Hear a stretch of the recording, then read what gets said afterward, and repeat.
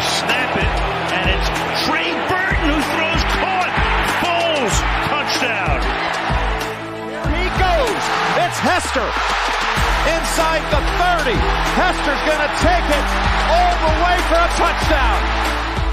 Fields stumbling, trying to cut it back. Justin Fields making magic happen. There goes Fields. Touchdown. Hurts on first down, fires downfield. It's Deshaun Jackson back in the lineup. Missed the last 7 games, and he will take it 81 yards. A somersault into the end zone.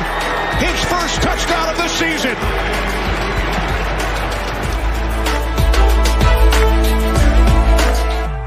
You're listening to the Pigskin Project, the world's #1 football podcast.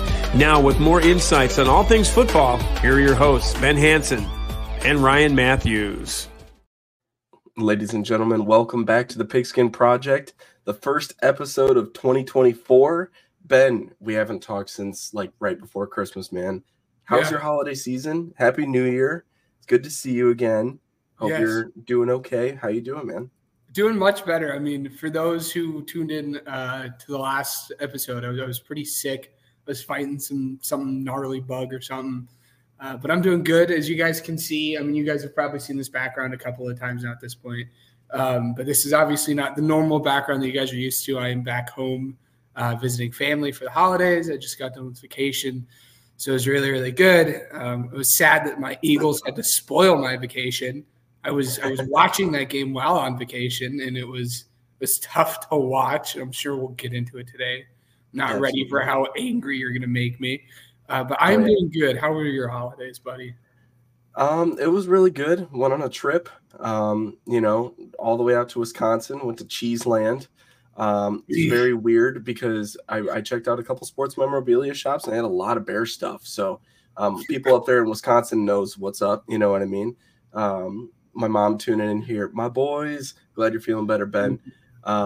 So anyways, I am dealing with a little bit of cold too, by the way. So I might have to mute, as we go on. But Ben, I just want to dive right into everything today just because I'm very, very excited about our guest today. Yes. So, I say, let's go ahead and start. So basically, right, this guy, he's been on the show before. Yes. Very special dude. We care about him a lot.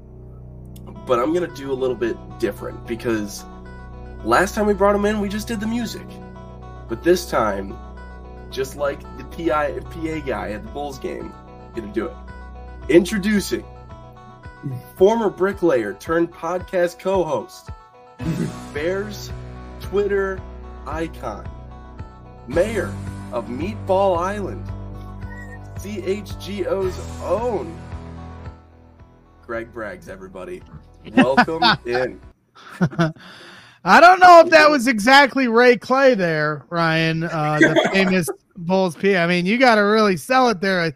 And now, the starting lineup for your Chicago Bulls. Yeah. See, I was expecting that. So, we've worked our way up. First time I came on, just music. This time, music and introduction. Next time, I need that exact Ray Clay energy from you. Absolutely. Well, here's the thing, man. We haven't talked to you since it was the Indianapolis Colts training camp. Okay, absolutely huge. Thank you so much for your time. For one, that was cool to meet you in person. But I was gonna do something. Throw it in the intro. Standing at insert height here. Now, I tell all my friends I'm 6 foot, but they don't believe me. And my license says 5'11" and a quarter, but I always push it up to 6 foot. People think I'm round up. Some of these guys on Twitter you're 5'9". No, I ain't. I'm close to 6 foot. I round it up, so that's just the story. I'm gonna stick to it. Yeah, absolutely. Well, Braggs, it's a big week, man. I mean, for you and I, this is probably the biggest week of the season. Even though the Bears are out of playoff contention, I mean, this is personal for me at least. Yeah. So, you've been on CHGO for quite a while now, and believe it or not, man, it's almost a year if we were to wait about 3 weeks, it would be like a year to the date of you coming on the Pigskin Project for the first time. Wow. But a lot has happened since then. I mean, you've met a lot of great people. You've been, reporting on behalf of CHGO, still doing your Twitter thing as far as training camp goes and everything. But I mean, you've got a little bit more of a special guest on every week as well. Yeah. Why don't you talk to us a little bit about that? Because I think from a fan's perspective and knowing that you were in our shoes at one point in time, this has got to be a very surreal thing. And, for one, to take it as a professional, but for two, just to take it in as a fan. What do you think? Yeah, it's been a great ride. There's no question about it. I don't take any day for granted. And it's coming from bricklaying and to be able to do this stuff every day as my full-time job is special. And it's Cole Kmet, we've had him all year to try to build a relationship with him and get friendly, joking with him about different things that I think he should do better on the field, and being able to have that honesty with him. Like any fan, we all as fans yell at the TV like we would do it so much better when we know full and well we can't. But that's the life of a fan, and Cole, I think, embraced that with me. So it's been fun to have that interaction with him. We had Brian Baldinger on today. We have him on every week.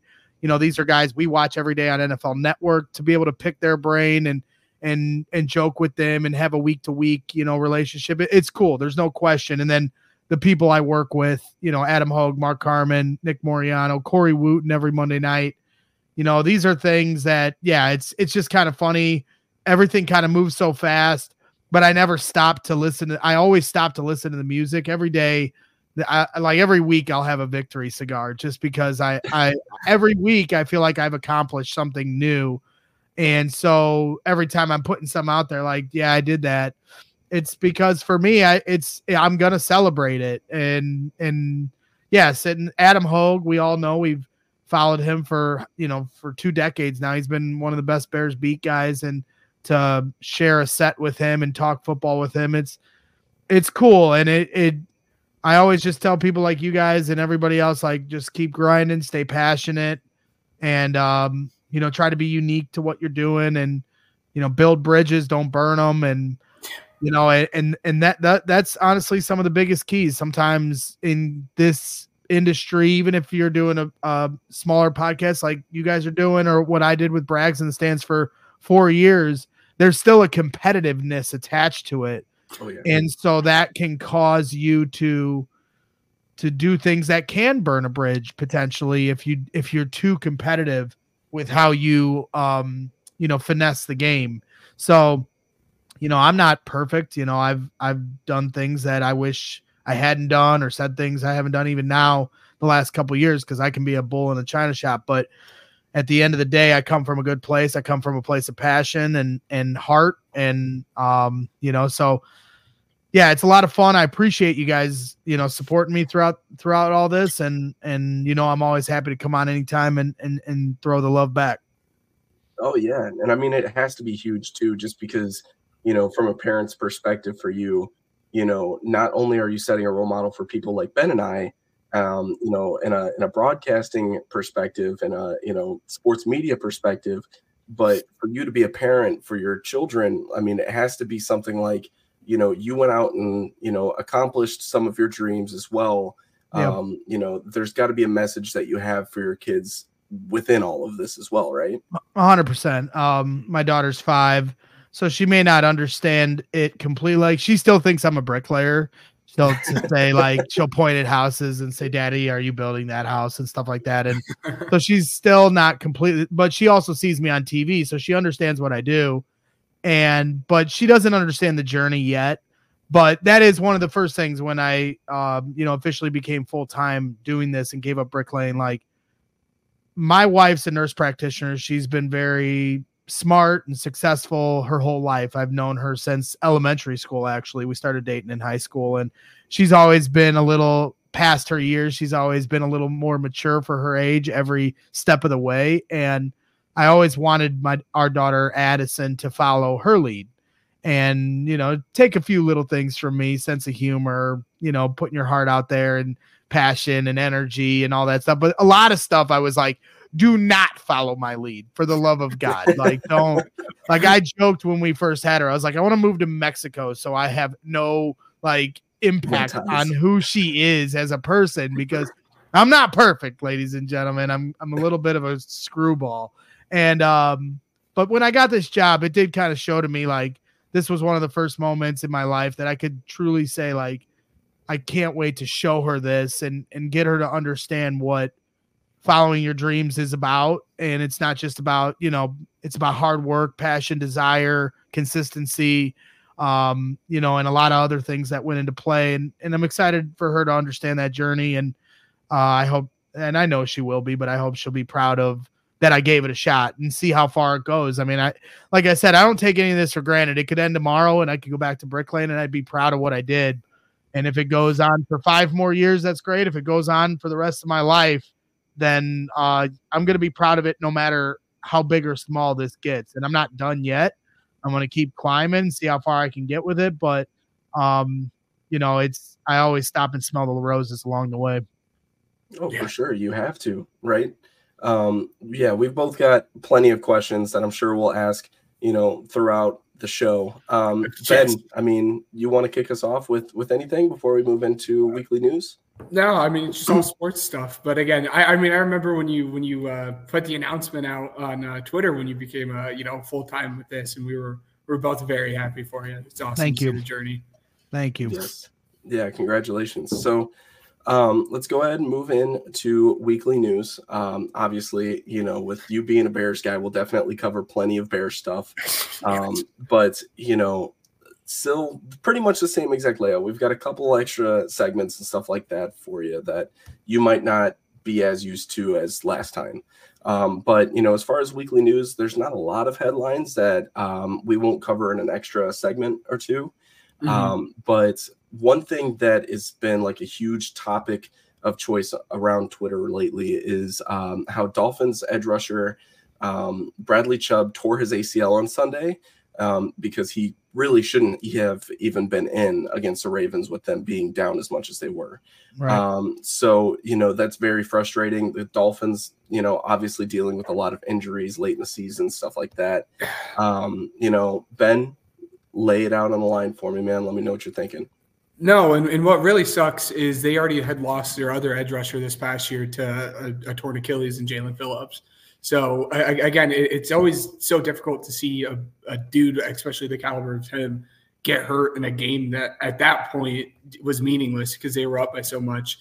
And that's why this week, again, I mean, we'll get into it when we go over the games. You'll see a lot of guys just sitting out and not playing this week.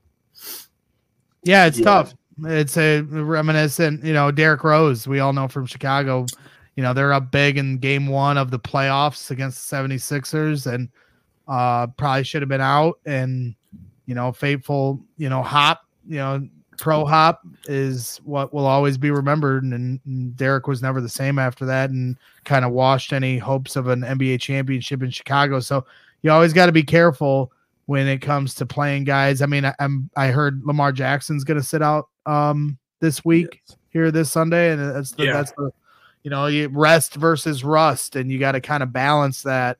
But like to your guys' point, when you're getting blown out in a game, you got another week to play. It didn't make much sense for him to have been out there.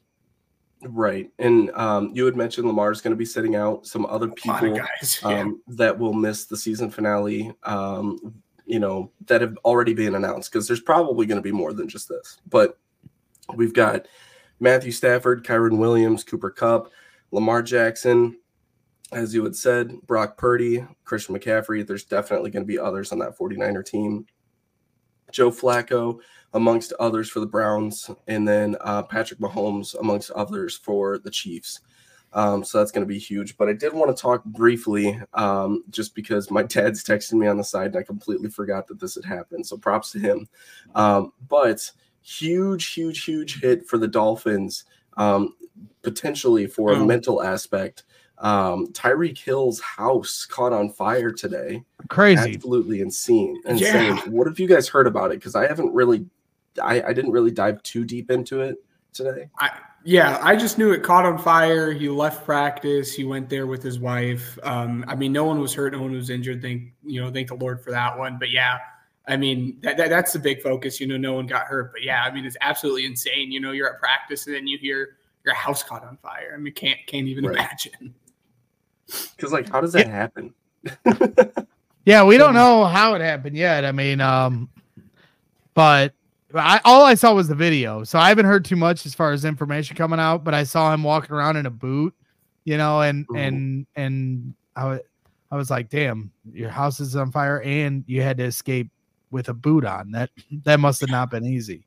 Anytime I see a house on fire, it always reminds me of when that girl from back in the day set the house on fire. What's her name? From the band, and she burned down Tony Gonzalez's house. Do you guys? Oh yeah, yeah. I was for some Left Eye Lisa Left Eye Lopez, right? Wasn't that her name? Yeah, Lopez. And then who'd she burn? Whose house was it? It was a football player, right? Andre Rison, not Tony Gonzalez. Andre Rison. Yes, Dustin Matthews got it right in the chat. So anytime I see a celebrity's house on fire, that's honestly what it reminded me of today. Not every house on fire reminds me of that moment, but because this was an NFL player, it made me think of Lisa Left Eye Lopez. May she rest in peace, because I'm pretty sure she has since passed. So I'm not trying to, throw dirt on her grave, but I'm just saying it made me think of that. Yes. All jokes aside, right? Obviously this is a very serious topic, but when you had talked about a girl that set a house on fire, this is the first thing that I had thought of.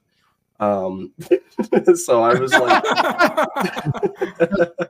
so yeah, just perfect. But just weird. But anyways, so we've talked about that. I'm not gonna display that. Yeah, I was gonna say let's just leave it there in the comment section. I see it. It's a fair point. You never know. Yes. Allegedly, Dustin. Allegedly. Yes. So one other player I forgot to mention, Jets quarterback Zach Wilson will also miss the season finale with a concussion. So just another note. But the Jets have released Dalvin Cook just in time for him to sign with somebody in the playoffs.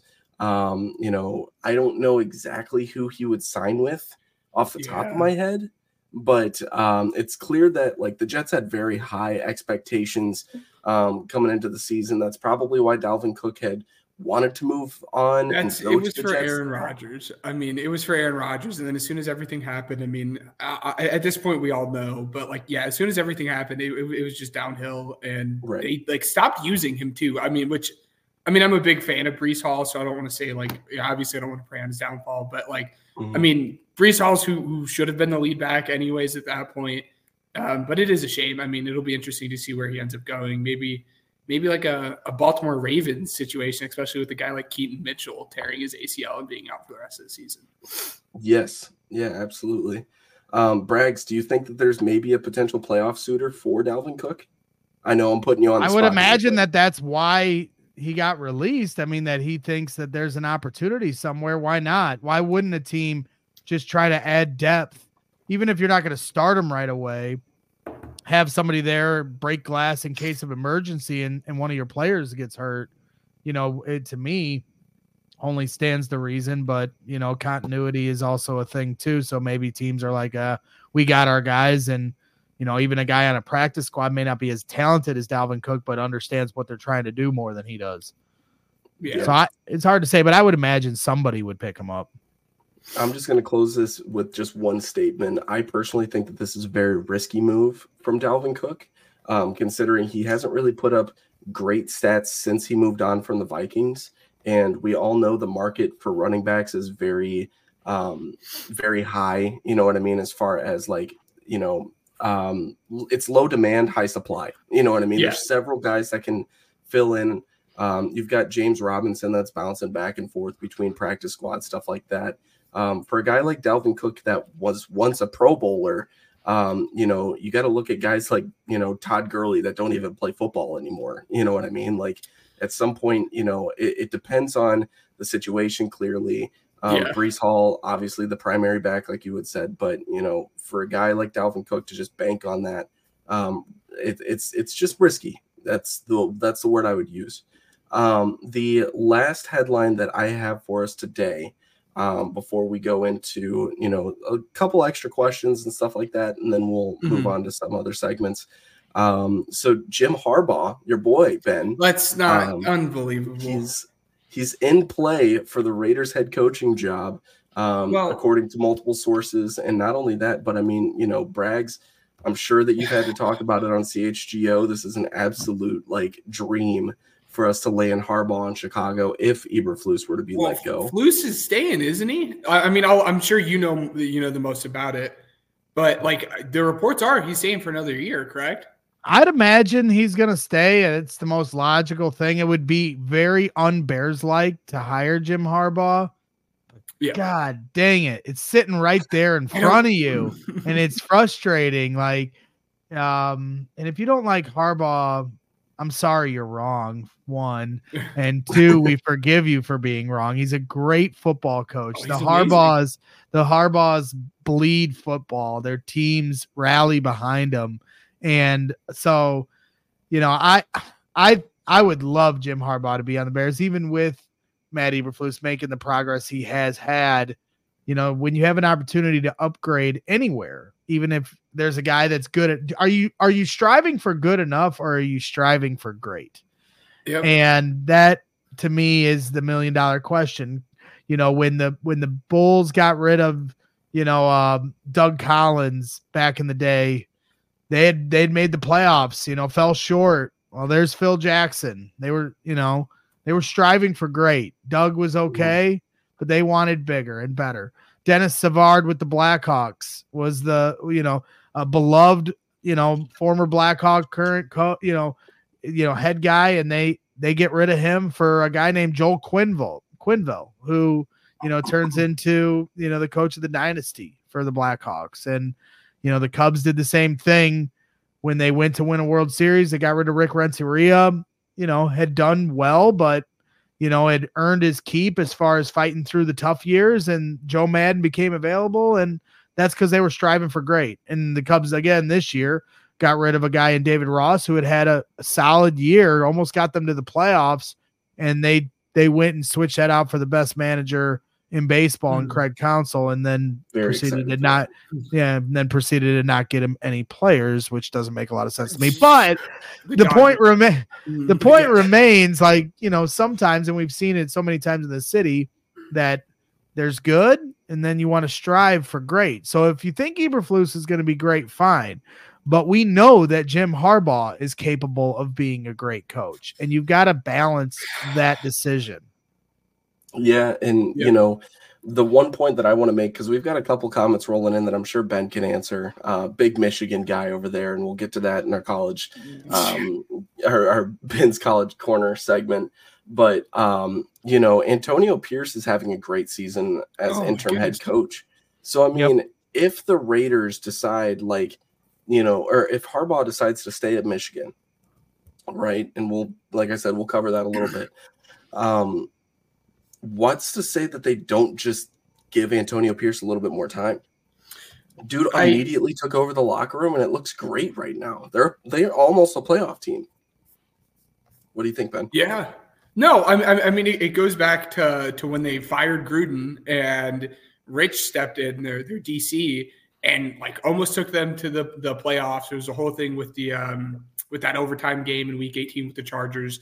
And everyone was calling for them to hire Rich again and at least give him a couple years to figure out what he could do, because he really turned that culture around. But then they obviously didn't go that direction. They hired Josh McDaniels. That did not work, obviously. Now we're back in the same situation that we are with Antonio Pierce. I'm going to be honest. If Harbaugh, again, as a Michigan fan, and I guess we'll get into it again, even though I promised myself I wouldn't talk about it, because I feel like we're talking about it every week at this point. It is just so frustrating from Michigan's point of view. I just like teasing you about it. Oh, I know you do. But, I mean, if we're going to be honest, if Harbaugh leaves, it's going to be for the Chargers. And that's a big thing since the last time we talked 2 weeks ago that really picked up steam is him going to the Chargers. I think now he's like the odds-on favorite too, in terms of like sportsbook wise, to be the next head coach for the Chargers. It's going to be really interesting. I know that your dad mentioned this. So right before the Rose Bowl came out, Michigan's athletic director came out saying they actually offered him a 10-year, $125 million contract extension. This is where it gets really tricky. Harbaugh just signed an agent, so he's definitely looking. Honestly, I said it before, I'm just ready for it to be done. If he signs a contract, he's staying with Michigan. The stipulations within the contract that he's signing says he's not going to look at the NFL. And as much as I really, really want him to stay, it's been like this for the last 2, 3, 4 years. Is he leaving? Is he going to stay? Of course I want him to stay, but I'm just ready for this saga to be over and done with. And hopefully we'll have an answer this time next week once the Natty is all wrapped up. He's gone. Don't say that. They're gonna win the national championship. Yes, they will. You got that. Don't get greedy. Get your national championship. Let Harbaugh walk off into the sunset.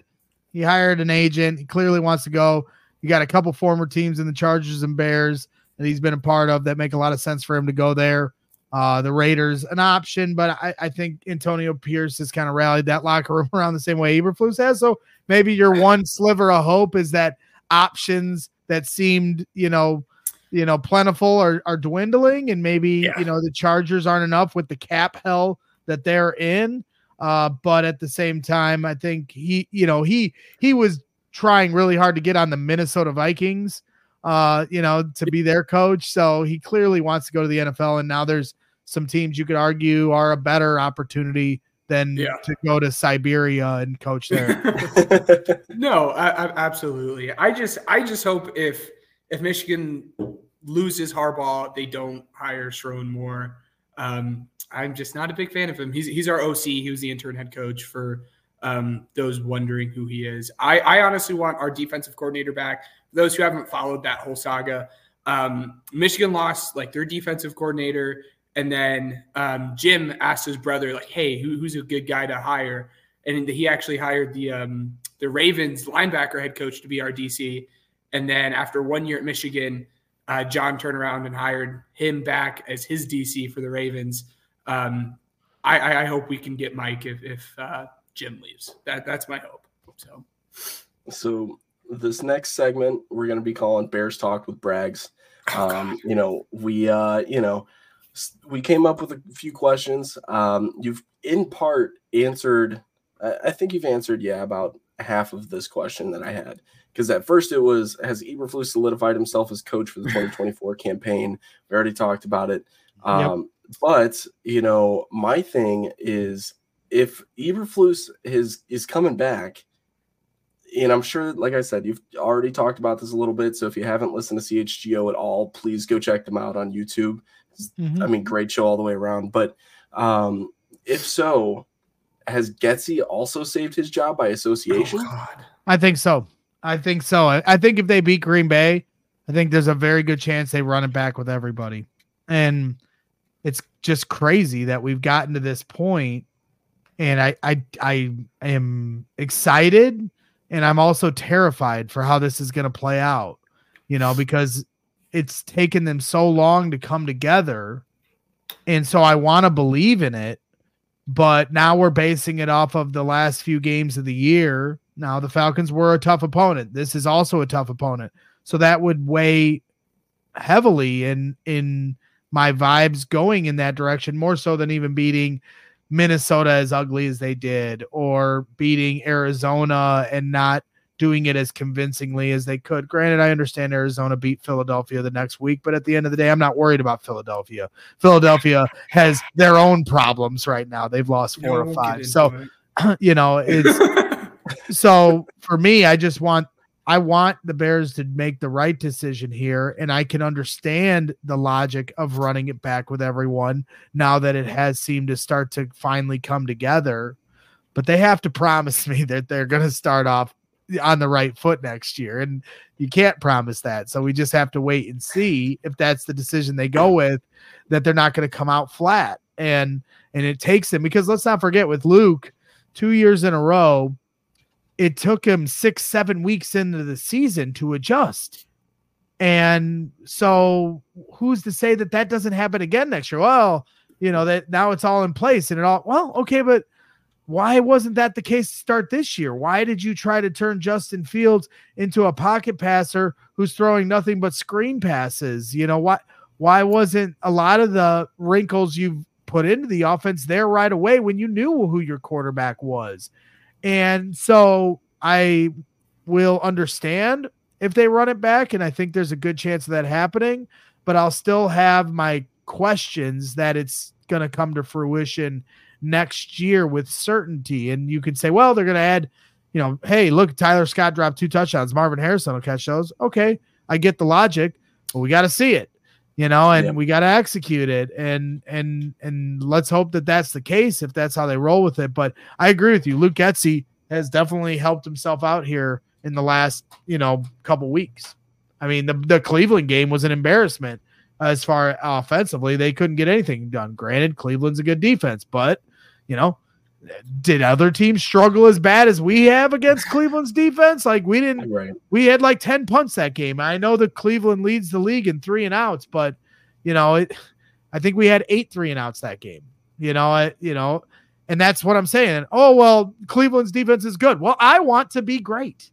Yeah, I all due respect to Cleveland's defense, but I want to be better than Cleveland's defense. I want our team to be able to beat that team because we want to win the Super Bowl one day. So baby steps, right? I'm trying to be patient. I'm not very patient. I'm, trying to figure out how to fire everyone and trade everyone halfway through the season, but I can keep an open mind, and they've definitely impressed me here as of late. Well, yeah, absolutely. I do really quickly. I'm so sorry for cutting you off, Ben. Don't be sorry. Don't be sorry, man. It's he's not usually like this. He's just like this because you're here. Don't be sorry. Cut Ben off as much as you want. He's an IU. He's an IU. I'm actually fan. A Michigan fan. I just go to IU. Okay. Well, nobody's perfect. So it's literally you just made it twice as bad by what you just did. So, I mean, one of my favorite things about, watching CHGO is midway through the season for those different events, but I'm going to hold my own here because we are talking about Getsy, and I do think that he's, you made a great point by saying, like, he's almost regressed with that first half of the season, and, like, that costs us a lot. And, you look at Fields and how much we want to compare Fields to where we need him to be for him to be the certified, this is the guy, answer at the position. So last time we've talked, right? I had no coaching experience, but now, there's a guy, I think we've talked about him previously too, because I think he was on the show either the week before or the week after you. But he was our coach in high school. He landed a head coaching position here in Northwest Indiana. And so I coached for him this past year. And since then, we've been talking nonstop about the Bears just because we dive into it a little bit deeper. And so with that, I'm more of an offensive guy. So I look at the offense more when I'm analyzing the Bears. And so when I'm looking at this is, Fields, the first 3 weeks of the season, like you had said, trying to make him into a pocket passer when he's not, and Getsy as a whole, like looking at his offense, it looks like he's just overthinking it a lot. You know what I mean? Like you look at last year's sample size for what Fields can be, because this guy was playing like, okay, if you take like his running ability from last year and then evolve the passing game just a little bit more, give him that DJ Moore and whatever, like you're looking at your answer, right? But with what Getsy has done, with his offense, he's overthinking it even to the point to where we have designed runs that just straight up don't work. Like the way that Fields operates as a runner is on the spur of the moment when he doesn't necessarily, when he's not supposed to run. That's not the play design. You know what I mean? Right. But he has to. So like, when you look at that, it's like, is he going to, as a coach, because this is what you're supposed to do, are you going to adapt to Fields' strengths if this is your guy next year? Or are you going to continue this idea of this is what I want my quarterback to look like and repeat the same exact results that we had from what it seemed like Nagy was just a couple years ago? Well, I think there's a part of Getsy that doesn't know how. Like, just trying to look at it from his perspective, a lot of what Justin does great are things you can't teach and sometimes things you can't practice or practice as consistently. You know, getting out of the pocket, broken plays, finding that guy in the middle of the field open because the defense collapses on you, you know, and some of those things, like, how are you supposed to practice that consistently? I understand there's the scramble drill, you know, right. And Cole Kmet, the touchdown, I believe, against Arizona, that was a scramble drill in the red zone where, you know, they were running one play, Justin gets out of the pocket, Cole just runs, you know, a corner route from there. So that was something they've practiced. But at the same time, like, that's all instinct. And so that's, I think, part of the reason why it's taken so long for everything to come together. Right. Like, Cole and Justin have played together for like 3 years, you know? So like Luke's trying to get comfortable with this stuff, you know, that's, I think, the biggest hurdle for them to overcome is Luke has a certain way he wants to run the offense. And obviously comes from Aaron Rodgers and the Green Bay Packers. He wants to run it like that. Well, you're not going to run it like that. No. You know, and so how do you adjust and then be consistent in your execution when your biggest plays at times come from things that are off script? And so, you know, last week, that's why the Atlanta game was so encouraging. A lot of the big plays they made were on script, in the pocket, in stride, throwing with, you know, anticipation. You know, that's why all of a sudden the pendulum is swing for a lot of fans, including myself. You're like, whoa, he plays like that. Now we're cooking, because then you add the off script stuff to that and you've got a generational talent, right? Like that's what it is. But what has Ryan Poles asked for in his evaluation? Consistency. So is there been enough? While this looked great, can Ryan Poles justify that and what he's seen from Getsy and the offense all coming together here at the end and say, we're going to run this back? I can trust that they will now be consistent with what they have learned this year. It's a tough question to answer. Especially because it wasn't his decision to make make them coaches in the first place, according to Courtney Cronin, who reported that it was really Ted Phillips and,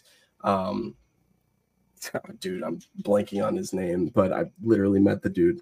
You know who I'm talking about, chairman, but you know, Kevin Warren? McCaskey. Oh, McCaskey. It was Ted Phillips and McCaskey that brought Eberflus in. It wasn't Ryan Poles. But anyways, Ben? And that segued perfectly right into the question I wanted to ask you.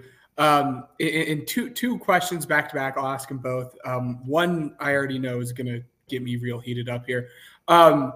Obviously, the big question right now that the Bears fans are asking themselves is: do you stick with Caleb Williams, or do you stick with Justin Fields, or do you take Caleb Williams? So, which one do you think is going to happen, and then what do you want to happen? And then the second one, I don't know if you saw this. Ryan tweeted out the most acidine thing the other day. He was talking about if you put Justin Fields within this Eagles offense, the Eagles offense stays the same or improves. So I'd like to get your take both on the future of the quarterback situation here with the Bears over the next course of the year, and then that awful take I just told you he said. Well, I don't disagree with him. I'll start with the second. Oh my gosh, you guys are wild. No, you all you guys just talked about was how inconsistent Fields can be at times. And how do you expect Justin Fields to be consistent when the consistency around him isn't consistent?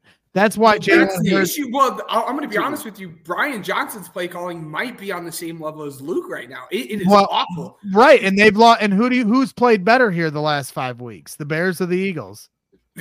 No comment. Who's got the better talent?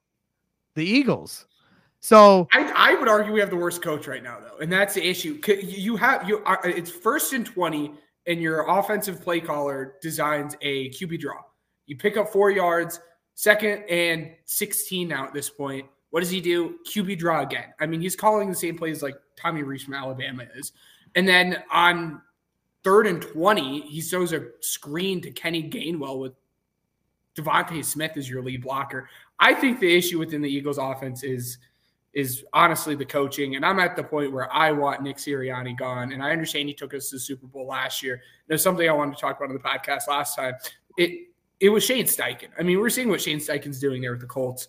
But anyways, your take on the Bears. QB no, I just think like when you talk about the Niners, like, if you put Justin Fields on the Niners, they'd win a Super Bowl. Probably. I mean, look at how Sam Darnold looked when he came in for the couple series. I mean, that's what the Niners do. They have a system. You plug that quarterback into that system, and the talent around it lifts the quarterback up. I think the Eagles for the last year and a half have been doing that for Jalen Hurts, and that's not to sell short Jalen Hurts' ability. He has a lot of ability. But is Justin bigger? Yes. Is he stronger? Yes. Is he faster? Yes. And so is he capable? Is Justin capable of making any throw on the field? Yes. Can Jalen throw with more anticipation more consistently? Maybe.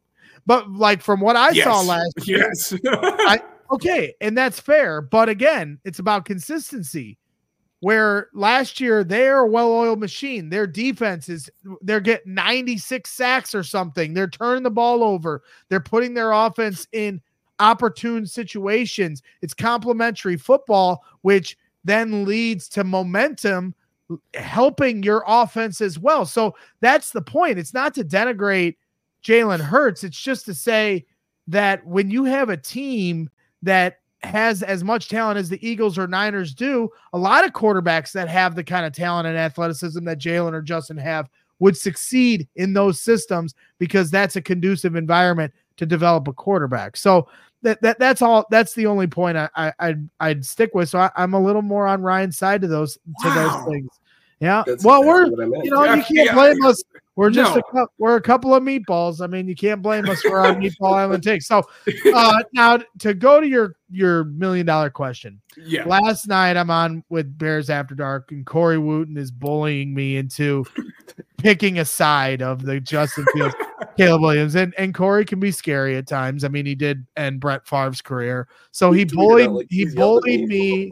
Yeah, he bullied me into admitting that Justin Fields would be the best option to go into next year and then trade that pick back for a bevy of assets. Like, to me, I think there's a lot of sense in doing that. It sets your franchise up for the next few years. And now all of a sudden you are the Niners, you are the Eagles, where you have this loaded roster, and like even more so than the Niners, who traded away 3 of their first round picks to try to get Trey Lance, swung and missed. Imagine if the Niners had those picks instead of trading for Trey Lance. They'd be what the Bears might be next year, a solid team with a bevy of picks for the next few years. I think that's the situation the Bears could be running into if they choose to keep Justin Fields. Do I think that Ryan Poles is going to do that? And you really got to ask me after the Green Bay game, because I think there's a lot. I think the momentum, I feel like if 3 weeks ago he's like, I'm drafting Caleb Williams if we get the number 1 pick, I don't think there's anything Justin can do in this Green Bay game to change that. Yeah. But if in the last few weeks Justin has moved the pendulum on Ryan Poles' mind just over that, okay, I'm thinking about keeping you now, Fields. Well, if they lose this game, I think it could go back. You know what I mean? So like if he was already out on him, there's nothing he can do tomorrow. But if he's convinced him the last few weeks, I think the Green Bay game could be just enough to move it back against his favor. So I don't know what's going to happen in this Green Bay game. I might pick them to win because they're pulling at my heartstrings. I did pick them to win 9 games, and I got screwed out of that 3 ways from Sunday. No pun intended. I literally got screwed out of that 3 ways from Sunday with the Denver, Detroit, Cleveland game. But what I think Ryan Poles is going to do, I think he's going to be logical, like he has been with the Roquan Smith decision, the David Montgomery decision to a lesser extent, the way he's approached the Jalen Johnson contract negotiations. He's pretty shrewd when it comes to this stuff. And I know he's big in the analytics and the numbers. He looks at those things, the RAS scores. He looks at all that stuff when he's drafting players. And so I think he's going to look at this, and in a couple months, once the emotion of this moment has worn off and we get through the Senior Bowl, we get through the combine, he talks with Caleb. I think the logical. So last night, Corey bullied me into saying we're keeping Fields, and here today I did it. And then the other podcast I did before that, I had said we're taking Caleb. So on this podcast, I don't even care at this point. Everybody's like, I'm just going to continue to flip flop like a fish all the way until April. And I don't care how ridiculous it makes me look or how much credibility I lose because I keep doing this. I'm not going to stop because it is the hardest decision to try to figure out in the history of decisions for any GM. So tonight, Corey's not here to bully me. I think Ryan Poles is going to, once the emotion wears off here in the offseason, I think he's going to come back to the moment of I got to take Caleb Williams with this pick as much as I love Justin Fields. That's what I think. Well, so with that, I want to ask you, I guess, two questions then, right? And they're pretty small. So the first thing is you've literally talked to somebody in the locker room regarding this, Yep. Do you think that there's going to be any animosity if the Bears were to move on? Absolutely. Because there are rumors saying that the locker room, there would be people that would ask to leave. There would be people that, would be very frustrated with it and stuff like that. People like DJ Moore have legitimately said that, these two guys are not better than Fields. This is the greatest quarterback I've ever played with, blah, blah, blah. I don't know if that was DJ that said it, but I know that it was DJ said that. DJ said that after the Cleveland game even. He was asked by a Cleveland reporter, and he goes, those two guys coming out of college, they're not better than him, which I thought was a very profound statement to make, knowing your GM has this decision coming. So I thought he was really laying it on the table for his GM there. And he's continued to push even harder here, especially after the Atlanta game. Everybody's trying to convince Ryan, and it's impossible for Ryan to ignore this stuff. And maybe he's a hard guy to read, man. He's a good poker player. He's got a good poker face. I've always said that about him. I like the way he carries himself as our GM, and so, Do I think it will split the locker room? I think that there will be players that are pissed off about it, 100%. But this is a business. Cole even echoed those sentiments on our show on Tuesday, and nobody's going to be threatening to leave. This is a business. These guys are going to play through their contract. They're going to, their tape is what matters, and.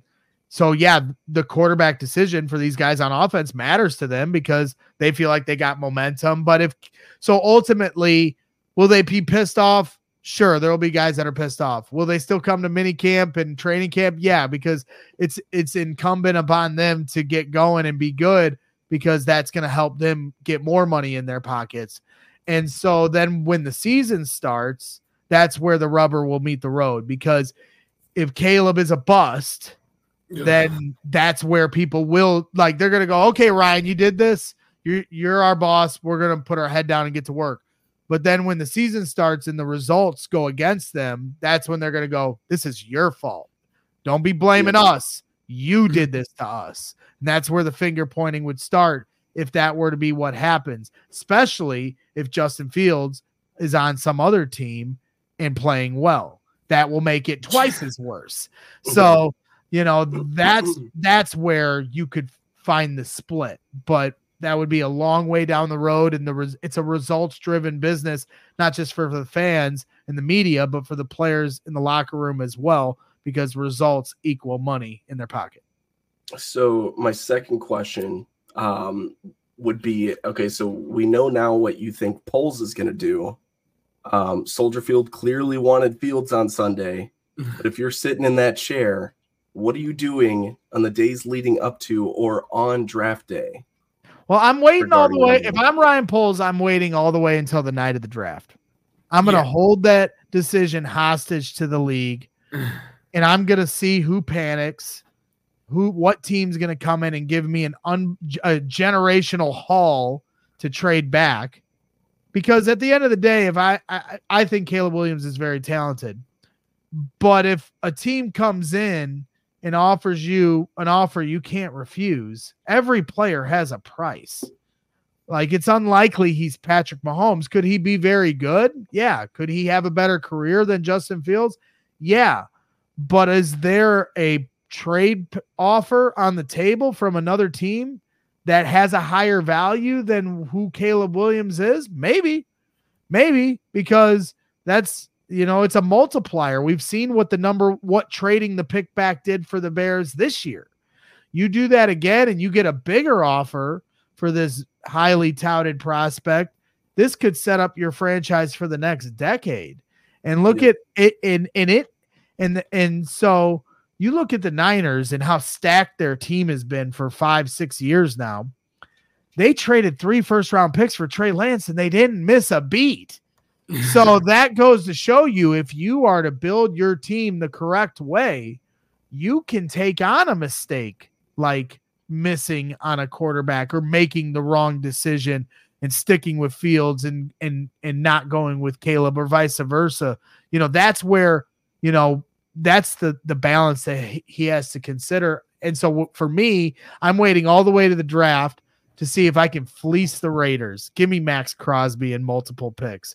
Give me Dexter Lawrence from the Giants and multiple picks. The Washington Commanders, give me one of your defensive linemen and multiple picks. Let's get crazy here. Ryan Poles has all the leverage. He could just draft Caleb Williams if everyone wants to be lowballing with their offers. So he doesn't have to do anything. He could just take Marvin Harrison Jr. with the number 1 pick if he is going to stick with. So the league has to get desperate if they want that spot. So I'm waiting all the way into that moment. And it goes the other way with Fields too. If the Falcons come in and offer the number 9 pick for Justin Fields, you're taking that. You take it. You take that for sure. Let's start polling the people that say we want Fields. We want Fields. What if they're offered the number 9 pick? 3 picks to use this year. Yeah, 3 picks in the top 10 coming to you this year. Yeah, you could have 3 first-round picks over the next 3 years. You could have 3 first-round picks this year. And taking your team, you trying to be great? You trying to be good enough? You trying to strive for great? So I don't know. It's a tough decision when I get to that moment. If there isn't a trade offer that's insanely outstanding, I'm drafting Caleb Williams. Wow. And everyone's going to get pissed at me like, you're flip-flopping. Well, screw you. I'll do whatever I want. Exactly. Well, and with the way the draft order is laid out right now, it's actually perfect for you guys if you guys decide to keep Fields. The Eagles did you guys a favor, especially with the Cardinals beating us, because now that moved them down to 4. And now that puts you guys at 1, Washington at 2, and New England at 3. Yeah, and I don't know what are the Cardinals doing, man? I don't know. Well, it's ruining your life, Ben. Yeah, right. But with New England at 3, we've all seen how bad Mac Jones and Zappy have played this year. They're going to be desperate for a quarterback. I would not be surprised if you guys could get 2 or 3 first-round picks out of them. And now with the Cardinals being at 4, that would allow you guys to trade back to 3, get your guys' abundance of riches with the draft pick, and still draft Marvin Harrison Jr. Because the concern is trading past 4. You're not going to get Marvin Harrison Jr. The Cardinals are clearly going to take him. But if you guys trade back to 3, again, you guys still get the 2 or 3 first-round picks you guys are wanting, and still getting, in my opinion, the best player in the draft market. I don't want to lose out on Marvin Harrison Jr. either, but it would be more important you cannot not have him on your team if we didn't already have DJ Moore. Because we have DJ Moore in our pocket, I want at the very least to come away with Romy Adunze, Malik Neighbors, or Marvin Harrison Jr. Just make sure you come away with one of those 3 to pair with DJ Moore. Yes, Marvin Harrison Jr. is the best case scenario, but at the end of the day, if you're trading that pick back and another team beyond 3 is offering you a trade package you can't refuse, you have to take that deal to set your franchise up for years to come, and then just take one of the other two wide receivers. You know, Adunze is 6'3", runs a 3.7. You know, Marvin Harrison Jr. is a 6'4", and runs something similar, right? Like, we all understand Marvin Harrison Jr. is the crown jewel, but you know, if you get one of these three guys to pair, I mean, Malik Neighbors has Odell Beckham comps, you know, so we're trying to pair with DJ Moore, who already is a number one wide receiver in this league. Yes, Marvin Harrison Jr. is going to light it up in the league, but you're looking for the most value you can possibly get. So people that say just draft Marvin Harrison Jr. at 1, that's malpractice. If you're not going to take Caleb Williams, you're going to keep Justin Fields. You're already doubling down on the quarterback position. Then you're tripling down if you just draft Marvin Harrison Jr. when you have an opportunity to add quality picks for the next 2 to 3 years to set your franchise up for years to come. You can't pass on that opportunity, as intriguing and as obvious of talent as Marvin Harrison Jr. is. Yeah, and I mean, and I don't want to dig too deep into it because, I mean, ask Ryan if, you know, I could talk hours about the draft. But that was another conversation we have. I mean, I love Neighbors. Neighbors actually reminds me so much of DJ Moore. But that was a conversation like we had. I don't know if Neighbors gets past the Chargers at 6, honestly. But even drafting Caleb Williams and then even getting a Neighbors at 10 or a Rome Odunze at 10, it would be just so much fun to watch. Yeah. Fantastic. Yeah. I'm excited to see what Odunze does against Michigan here on Monday too. That's going to be a good matchup. So I've got 2 more questions really quick. So majority of the talks on the number 1 overall pick after Chicago clinched it. So, you know, obviously we're going to talk about that. You know, we just did. But who are you going to target at number 10? I mean, is that for sure going to be one of those 2 guys? But, like, what if they aren't there, you know? Well, if you're taking it depends on who you're – sorry, Ben. You know what? No, you go. You know, I'm not sorry. Boiler up. I'm not sorry. Go Hoosiers. Yeah. So if you're taking quarterback at 1, then I'd like the wide receiver to be the next position. If you're taking the wide receiver with the first pick, then you're looking pass rusher, defensive tackle with that second pick. So that's kind of where my mind space is on that. That's what I was thinking too as well. Dallas Turner is rising up my ranks right now in terms of what to do with that. I'm telling you, Ryan, you have to watch Latu, dude. You take out Latu's medical concerns, he's the best. Oh my gosh, but you can't do that. The other thing too is you have 2 amazing tackles in this class, in Olu Fashanu and Joe Alt as well. So I mean, I know you Bears fans love Braxton Jones, and you guys don't want to get out. No, I don't love Braxton. I don't love Braxton Jones, but it's like the same situation with Fields. The ideal scenario is that we have that position, you know, checked, and he may not be the future Hall of Famer, but and again, it's like, are you striving for good enough or are you striving for great? And so it's like you got to balance that. Can Braxton Jones be good enough so you can get the great wide receiver, or do you need to go great left tackle to make your quarterback great? Because now you've got 2 guys on the left and right side of your offensive line that, you know, can stonewall you. Yeah. So yeah, that's the interesting thing here to end the year was Braxton Jones playing good enough that Ryan Poles doesn't have to draft one of these tackles, and Justin Fields potentially playing good enough that he doesn't have to use the first pick in the draft on a quarterback, and he can use it to his advantage to build this team. That was the grand plan heading into the year.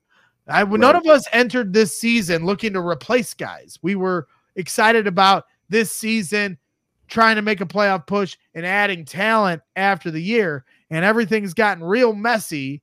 You know, I predicted this team to win 9 games. They may end up winning 8 games, but we forget what the context of, okay, like if you had said at the beginning of the year, all 3 of us or any Bears fan, they're going to win 8 games or more, every single Bears fan would have taken it.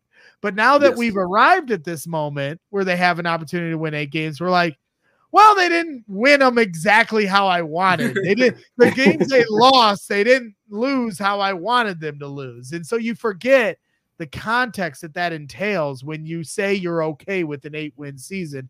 And now we're here and saying, I don't know if this is good enough. And even though we're kind of going according to plan for the whole time. Right. Yeah. My last question, before we get started with, all the other segments. Yes. This has been great so far. Thank you so much for your time. No if someone in the future asks you what it was like to be a Bears fan in 2023 for you specifically regarding your experience with everything you've done, because this has been a huge year for you. Mm-hmm. What moment from this season, if you had to pick just one, would you tell them about? Well, for me personally and professionally, the post-game show after the Chiefs where I wore a bag on my head for 2.5 hours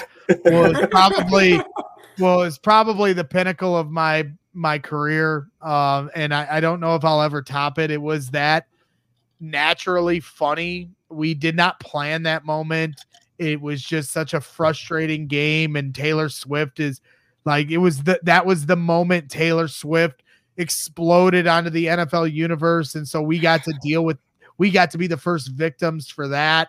And the Bears getting mollywopped by a quarterback we should have taken, in 2017. And there was just so much embarrassment attached to that game that literally during the countdown of our show about to go live, I was like, somebody give me a bag. It wasn't like we were talking about this the whole day. It was something that just happened naturally, and it led to some of the funniest moments we've had on our show. And so I was really proud of that, because that's what I want to be, is just genuine and authentic. And sometimes that's hard to, you can't force it. You just got to let things kind of come to you. And there's a lot of pressure in this business to, I'm not trying to play a part. I'm not a character. Who I am is who I really am in person. When you hang out with me, I'm just as much of a jackass when you meet me in real life as I am when you watch me on the show, or if you're talking to me on Twitter. This is who I am. And I take a lot of pride in authenticity. So that moment was as authentic as it got. And so that would be the professional moment for me, is what I would tell people to go back and watch, because it was hilarious. And I will say he's 100% right. Again, me and Ryan met him in person at the Colts Bears game, and Prags was having a field day with Blue, the mascot for the Colts. It was a lot of fun, guys. Yeah, Blue is an asshole. He is, dude. He's crazy. He gets aggressive. Like he does. He literally he's assaulted me 3 or 4 times. Honestly, I could file charges. He thinks he can get away with it because he's in a mascot costume. And he actually does get away with it. Dude, when we were at that practice, he was coming dangerously close to hitting people with a chair. Oh gosh. But it's Blue, so he just gets away with it. It's maddening. And when I see him at the combine, I might tackle him. I honestly might tackle him. There you go. And then I'll get arrested. But Blue's allowed to do whatever he wants. Yeah. You ever see the videos of them stiff arming kids in a flag football game? That's what I'm saying. Because you're in you can literally get away with murder if you're in a mascot. All right, so let's go ahead and move on. Braggs, I'm not sure if you're into sports gambling at all, but we did add a gambling segment just because Ben and I both turned 21 since we last talked. Oh, there you go. So, so gamble responsibly, or, for anybody that wants to take our bets, who has the, cojones to actually do that. But normally for Pigskin Payout, Ben would normally do Thursday night, and then I would handle the rest of the slate. However, Thursday Night Football, there's no more games for that. So Ben's going to be handling it a little bit different. Ben, why don't you, kick us off real quick and explain to us what's new about the segment? Yeah, like Ryan said, I usually do the Thursday night stuff for you guys. It's been a little rough. I hit the first one, or I think the second one I gave you guys And then I've missed out the last couple of weeks, but I'm confident about this one. We're going to do a parlay for the Natty. We're riding with Michigan. Again, everyone who's watched podcast knows. Big Michigan fan. Like Bragg said, I'm 100% confident Michigan's going to win this game. And I already know that Clip's going to bounce back and bite me in the butt after Monday. But what I got going for you guys this week is Michigan money line. Again, I'm confident in their winning. Over on points, Washington, they have hit like they're over on points. I think like over 75% of their games this year. That offense is scary. I'm taking over on JJ McCarthy's passing yards at 196.5, and then over on Michigan's tight ends yards, Colson Loveland at 35.5. I wanted to put in Blake Corum over 1.5 touchdowns. The odds for that was like plus 350. But DraftKings was salty and would not let me add that to the parlay. But with just the 4, like I said, the money line over on points, over on JJ's passing yards, and over on Colson Loveland's receiving yards, we'll put you guys at plus 550. So you're going to bet $10 to win 65. I'm confident this one's going to hit. I mean, obviously, I'm confident in all the ones that I tell you guys. I wouldn't be telling you guys something I wasn't confident in. But I'm a big fan of this one. I'm just, it was a shame I couldn't put in the over 1.5 touchdowns for Corum. But I don't know how you guys are feeling about that. I'm not a gambling guy, that's for sure.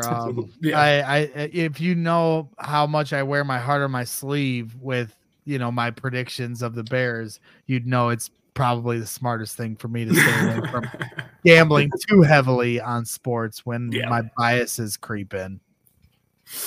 So I'm going to do, just because I didn't have a specific pick, but just because, it's already been an hour and Bragg's, there's only so much time that we could have with you. So I really appreciate it. Oh, no problem, man. I could definitely, kind of get through this real quick because I really want to go through our picks for the week, just as we did last time that you were on. So my pigskin payout's just a little bit different because I don't have lines. I don't have anything that you can necessarily, but the thing is that this is all based on player incentives that are in play for this upcoming week. So, I picked just a handful of players that are playing for extra cash, and, not all of them just because I think it's stupid. Like, I'm not taking the over on Tyreek Hill yards when he's walking in a boot. But, DeAndre Hopkins needs 49 receiving yards for $1 million more. So that's huge. He needs 7 catches for $250,000 as well. So that's another thing that I would definitely take in. Geno Smith literally just needs a playoff berth for $2 million more. So, maybe take the Seahawks money line against the Cardinals. Who knows? Dalton Schultz needs 4 catches for $250,000. Wow. And if he gets 2 more catches on top of that, he gets an additional $250,000. Oh, wow. So just 6 total catches for $500K. Not bad. Devin Singletary needs 165 rushing yards for $125,000. So it's a little risky, but Devin Singletary is facing a defense right now that's bottom 10 in rushing D. So I don't hate that. And then last but not least, this is going to make it even more special for this next segment. Jordan Love needs a playoff berth. And if he were to get that, he gets $500,000. So it's going to be so sweet when the Bears take that from him. It's going to be great. Nice. And then real quick, because I don't know where to throw this in, but for the people who follow it, I know me and Braggs were going back and forth before we started. Indiana did lose 70-86. So there we go. Yep. IU, now they got to start playing real teams in the Big Ten. Oh, wow. Make it away. Losing the first round to Florida Dickinson. Anyways, or second round. Get him off the show, Ryan. Get him off the show. All right. So that's, here we go. You keep talking. And then I'll work with Ryan in the background, and I'll start being his co-host. That was one of my favorite. I'm going to be honest, just because again we could talk for hours. That was one of my favorite ones to tune into. After that, I'm going to be honest. Yeah. So we're going to get started with Pigskin Pick'em. Ben, I don't know if you knew this or not, but so last week we did do we did our predictions despite the fact we didn't have an episode because of the holiday season. So what I tried to do, because we disagreed on 7 games, which is a lot compared to what we normally do. Yeah. I tried to kind of get a little bit of an upper hand, just because I need a little bit more of a comeback this season. Ben, I did not get that, and you now have a 17-game lead after that last week, which declares you as the winner for the Pigskin Pick'em segment for 2023. 2 years in Congratulations. a row. Second straight year for you. Yeah. So yeah, you went 13-3. I went 8-8. I posted our predictions on our Twitter page. So if you guys haven't followed it, please do that. But I am, you are 165-88, and I am 148-105. Not a great year for me at all. Braggs, you, last time that you were on, it was the divisional round. So there was only 4 games to pick. You went 1-3. You went bold picks every time. So you were definitely trying to kind of turn that around here. Let's kind of go a little bit speed round with this. We're not going to include scores or anything like that. Let's go ahead and start with the Saturday slate. There's 2 games. Steelers at Ravens kicks us off. Greg, what are you thinking? Well, I mean, Lamar's not playing, right? Nope. Mm-hmm. So I'm taking the Steelers. Okay. As am I. Ben? Nice and easy. I have nothing to lose. I'm going Ravens here. I don't think Huntley's going to do bad at all. Texans at Colts. This is a win and in situation. No matter who wins this game, no matter what happens in any other game in the week, one of these 2 teams will be in the playoff. Greg, what you think? Seahawks and Eagles?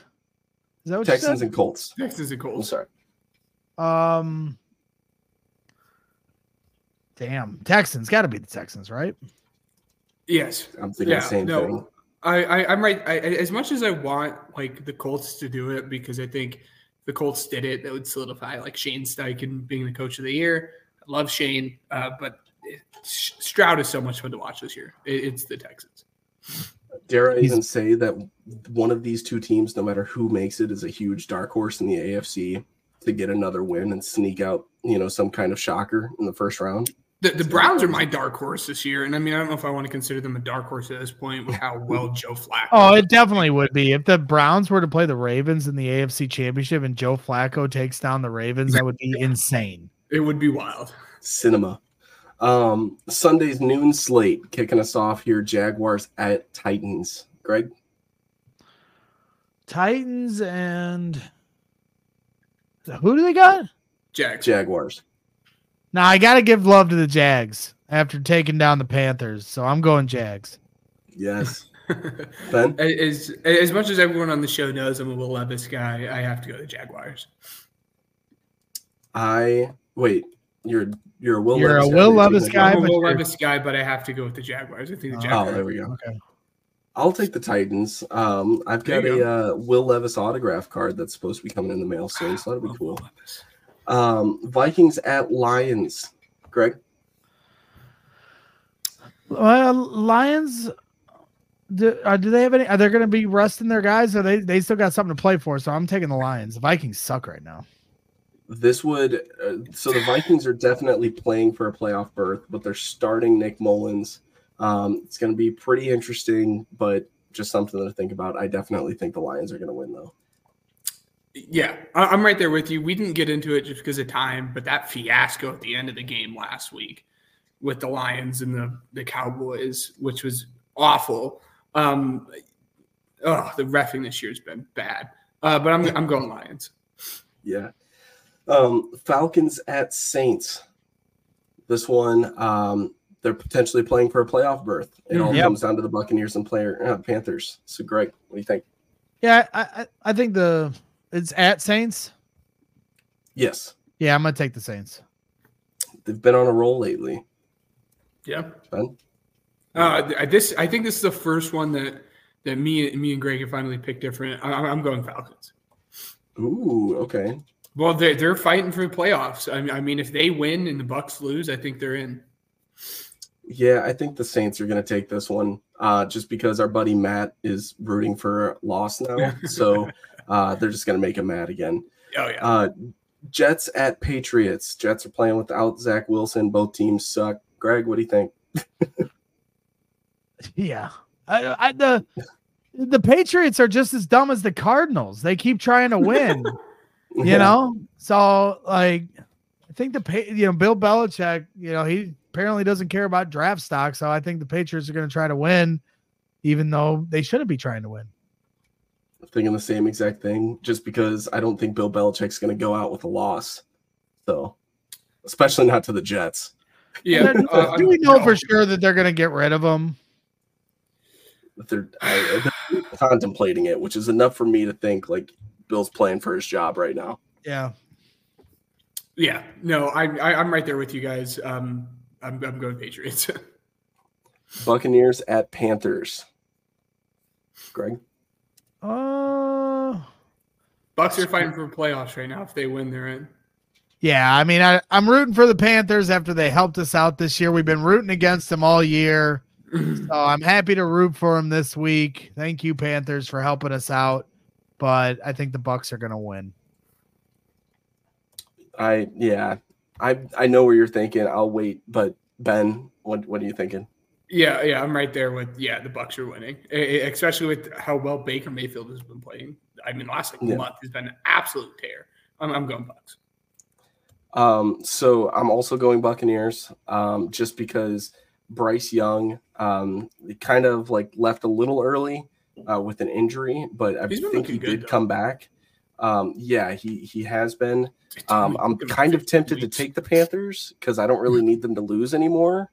And they put up a really good fight against the Packers too. So I think that they could compete against the Buccaneers. It's going to be a lot closer than what people think. But Browns at Bengals. Browns are resting a little bit of their players. I'm expecting like Myles Garrett not to play, et cetera, et cetera.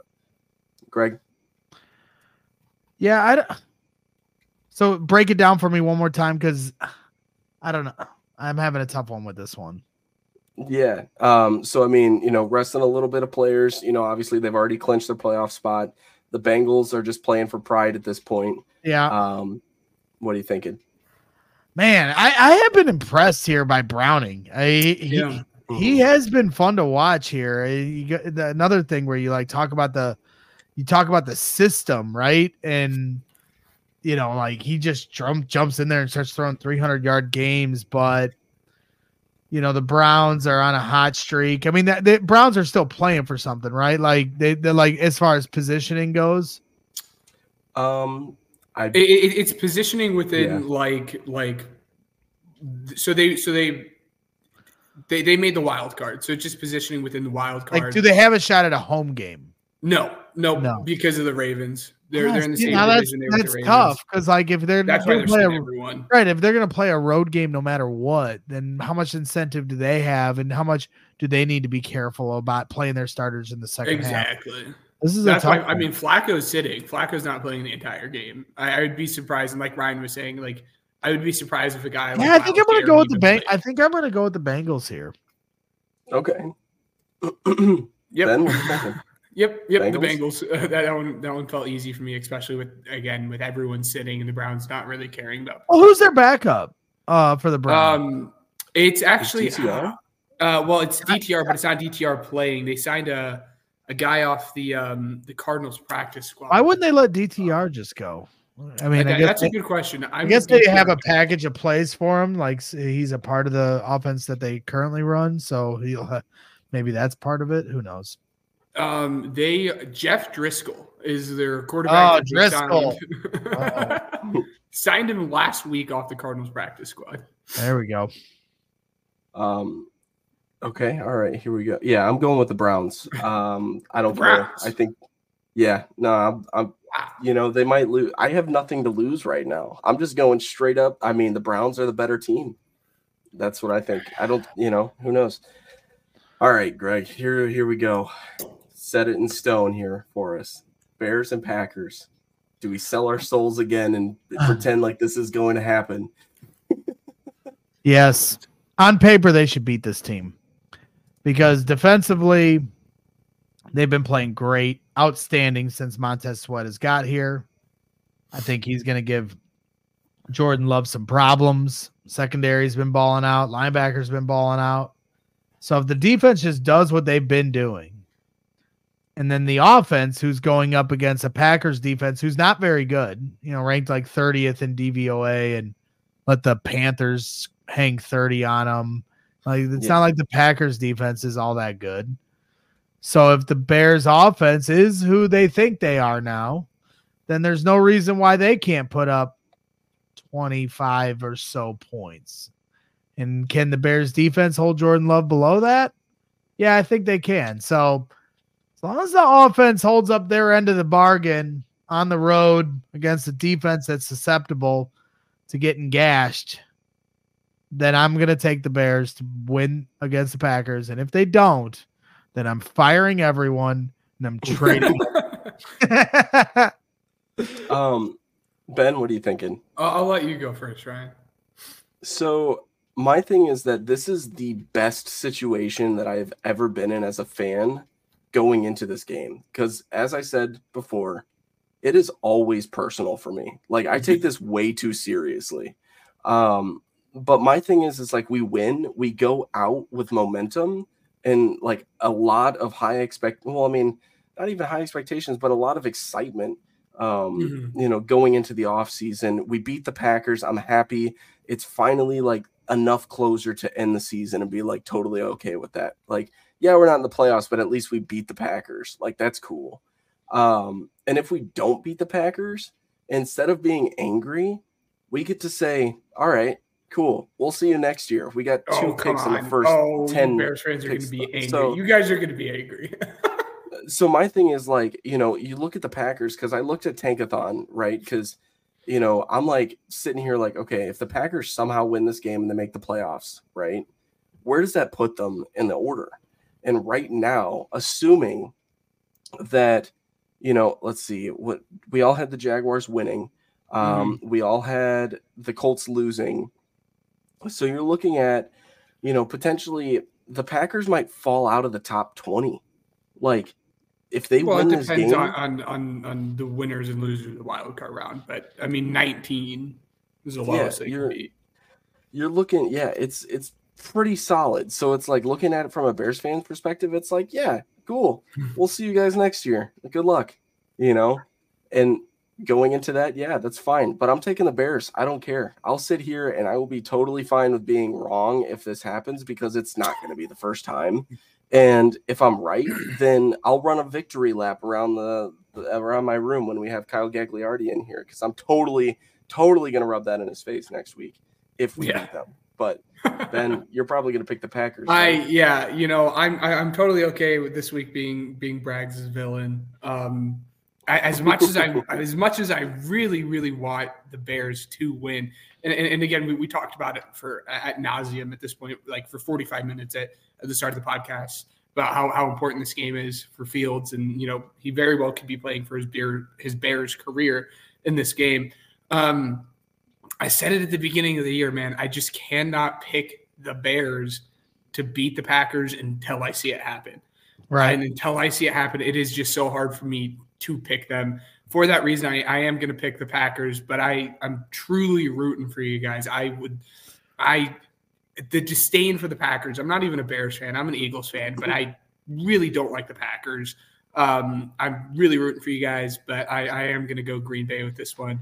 And again, I'm okay with being Braggs' villain. It's going to be a rough week if Michigan loses, though. I'm sure I'll get some mentions from him if Michigan loses on Monday. No, I'll just bust your ass about IU all year long. So, oh gosh, that's it.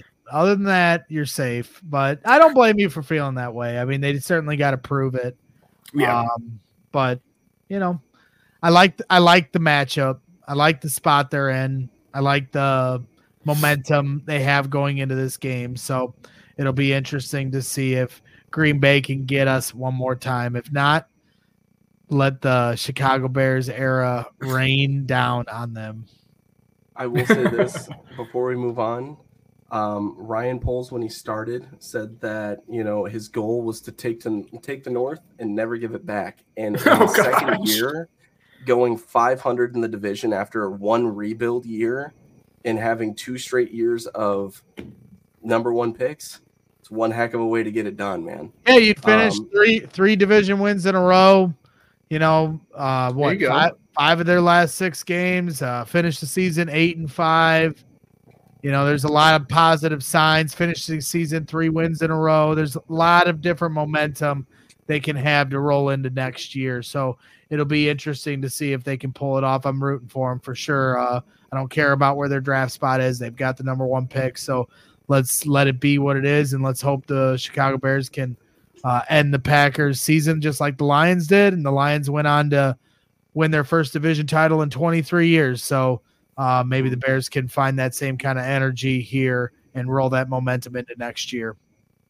Yes. We've got a few more games, and then I've got one tiny little thing I've been putting together before we let you go. Cowboys at Commanders. Greg, what are you thinking? I'm going to take the Cowboys. Thinking as well. Easy. Yeah. Yep.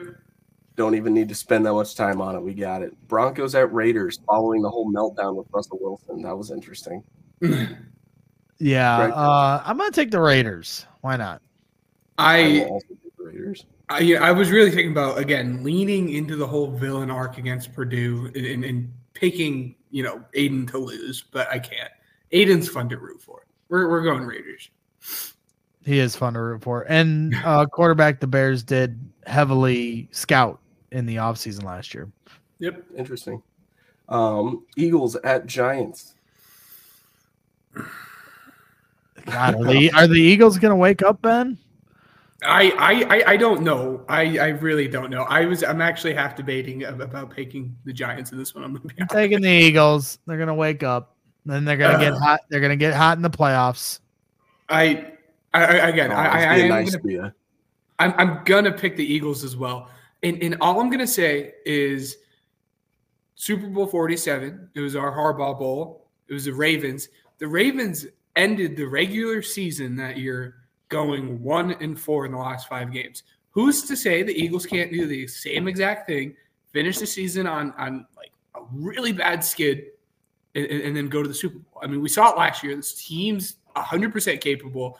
Outside of Shane Steichen, core of the teams here, as much as it was felt like the world was ending, the sky was falling after the weekend I just had watching that. It's possible. I'm going to go the Eagles, and I'm still holding out hope. Again, I would have liked the 1 seed. I would have liked the to win the division, not the 1 seed. I would have liked the refs to done their gosh darn job, because if the Lions would have won, we would have won the division, and it wouldn't have had been anything I worried about. But it's okay. The Eagles will fight an uphill battle with the 5 seed, and we're going to win the Super Bowl. So, and there we go. I'm telling you right now, I'm picking the Eagles, but it's going to be a really close game, and it's not going to be too close for comfort. Yeah, no, it's going to be like the Giants game 2 weeks ago. It's going to be just like the Giants game 2 weeks ago. Rams at 49ers. Greg? Rams, staying hot. So I'm going to take the Rams, They're not in, right? They got to win to get in. They are in. They're in? Okay. They're sitting their playoff spot. Yes, they're sitting Stafford, Cup, and Kyron Williams. Carson Wentz. And are the 49ers locked into their spot? Yep, they're locked in number 1. Oh, yeah. The thing is the Rams is playing. They're playing for like matchup at this point. So what I'm thinking, I think that if the Rams win, they'll play the Lions.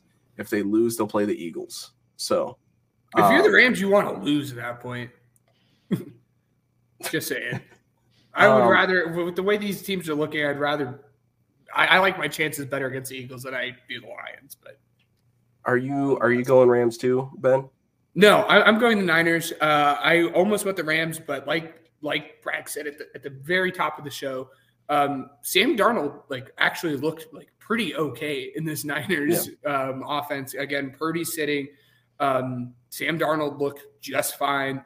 And as an Eagles fan, knowing Carson Wentz is going to be a starting quarterback for the Rams, I have so much disdain for him. I'm never going to root for Carson Wentz ever again. Niners. And that's hard for me to stomach as an Eagles fan to pick the Niners. But I'm picking the Niners as well. All right, Chiefs at Chargers. Greg? Chiefs without Mahomes. Without Mahomes, huh? Without Mahomes. they've clinched their playoff spot because of a division win. So, I guess I'll go Chargers. Fine, why not? This is a weird week to pick games. Yeah. I'm going Chargers. Yeah. Yep, Chargers. And then Sunday Night Football. Real Bills quick, at Dolphins. I picked up on this. There's one more game in that slate you missed: the Seahawks versus Cardinals. Oh, thanks for pointing that out. For some reason, I totally missed that. Yeah. Yep. When do they play? What is? They play in that same slate. They play in Okay. the afternoon slate there. Awesome. Thanks for pointing that out because, yeah, that's weird that I missed that. All right. Yeah, guys, what are you thinking? Seahawks. Oh, man. I'm rooting for the Cardinals, but the Seahawks are going to. Yeah, you are. Hell yeah. Get them as far away from us as we can. I'm gonna go with the Cardinals. Cardinals looked great against Philly, man. I mean, they're gonna knock the Seahawks It's out. because Philly's defense is trash.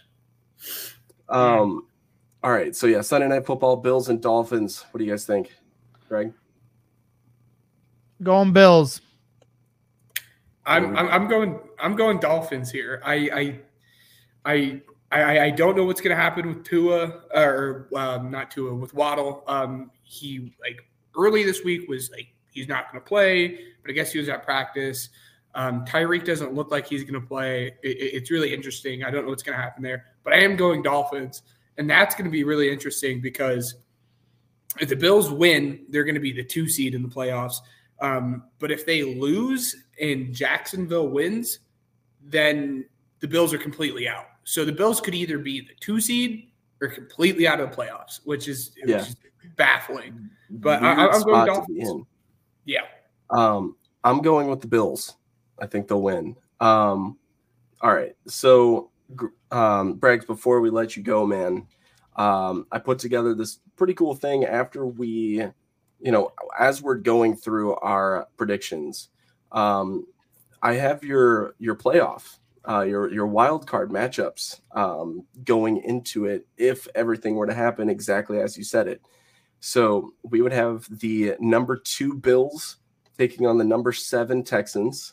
Okay. The number 3 Chiefs taking on the number 6 Dolphins. We'll go one by one. Bill, I'm taking Bills. Okay. Number 3 Chiefs versus the number 6 Dolphins. Taking the Dolphins. I like that. Number 5 Browns taking on the number 4 Jaguars. Taking the Browns.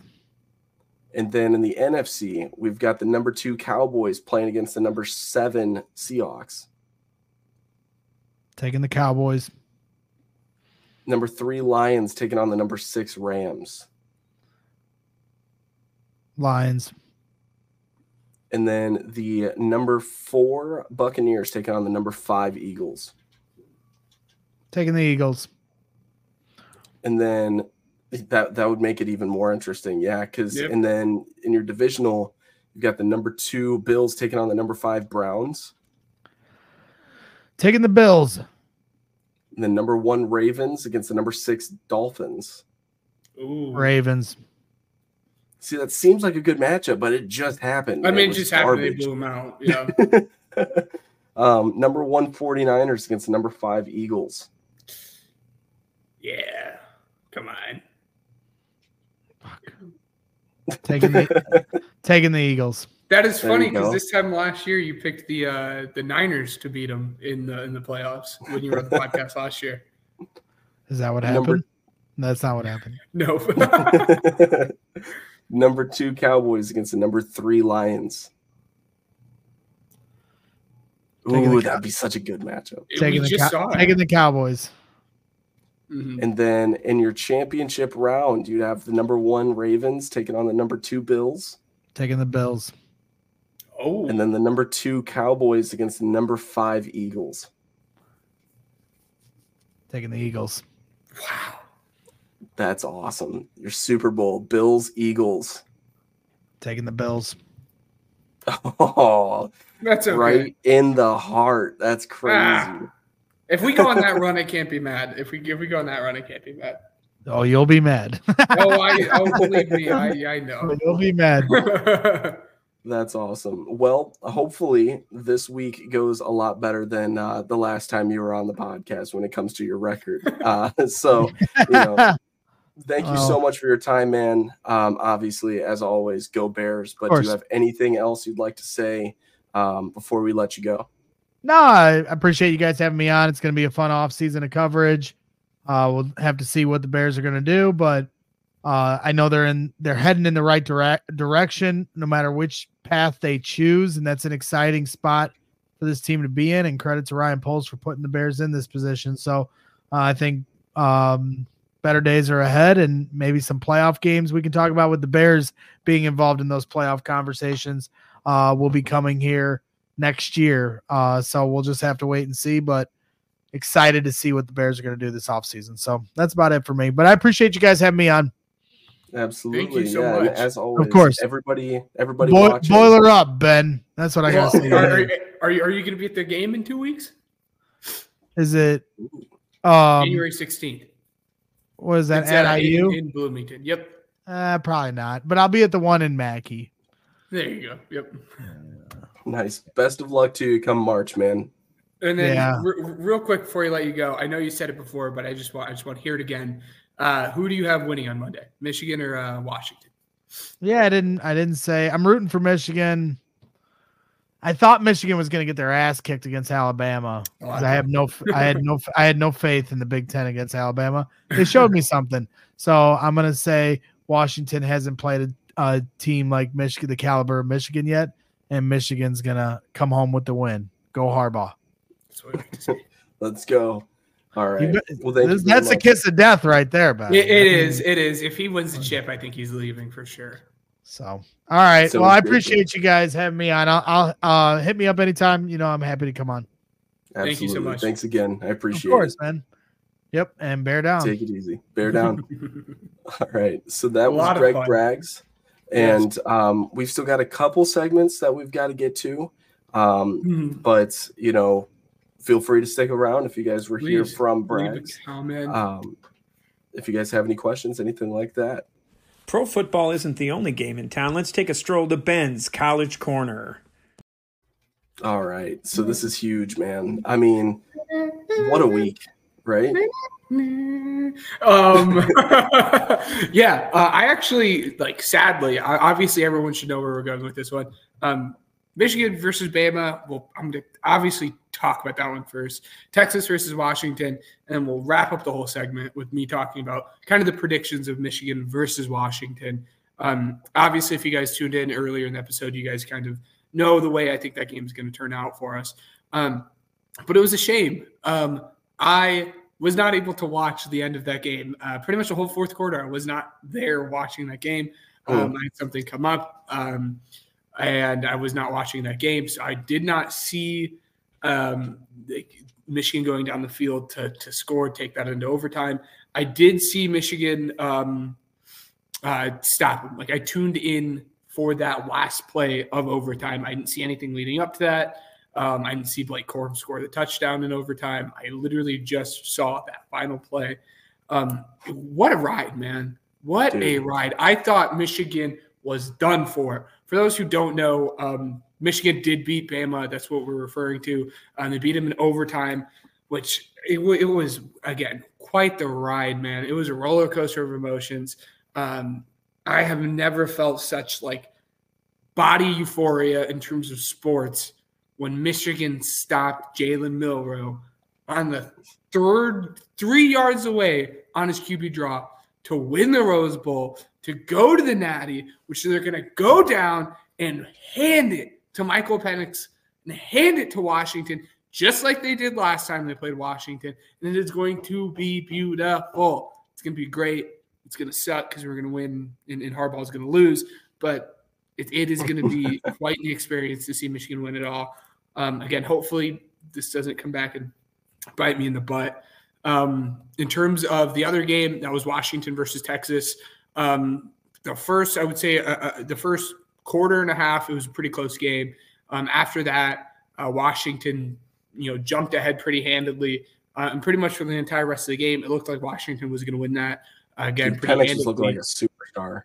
Oh my goodness, I feel so vindicated. I know we talked about it. I'm a Penix guy. I've been a Penix guy. I've said Penix was the third best quarterback in the draft class. I've kind of took a step back because of Jaden Daniels. Yeah, but I still love Penix. I love Penix. But like I was saying, it looked like they were going to walk away handedly, and then the running back fumbles the football. And it gives insane. Texas a chance to get back in the game. And if Quinn Ewers hits his wide receiver in the chest instead of throwing it high on that last play of the game, it's Texas that is moving on to the championship, into the Natty. And it was, I feel so bad for Matt. I mean, that was absolutely heartbreaking. I wanted Texas to win so bad, because either way, one of us would have been happy. Obviously, I still would have been rooting for Michigan. And honestly, I would have picked Michigan either way. But I was rooting for Texas. So either way, either me or Matt, we're going to be happy. But I know exactly how Matt is feeling.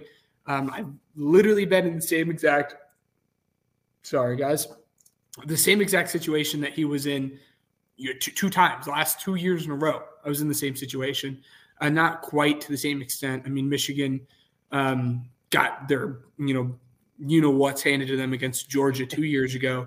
But last year, that TCU game was kind of similar to the way this game ended. But what were your thoughts watching both games?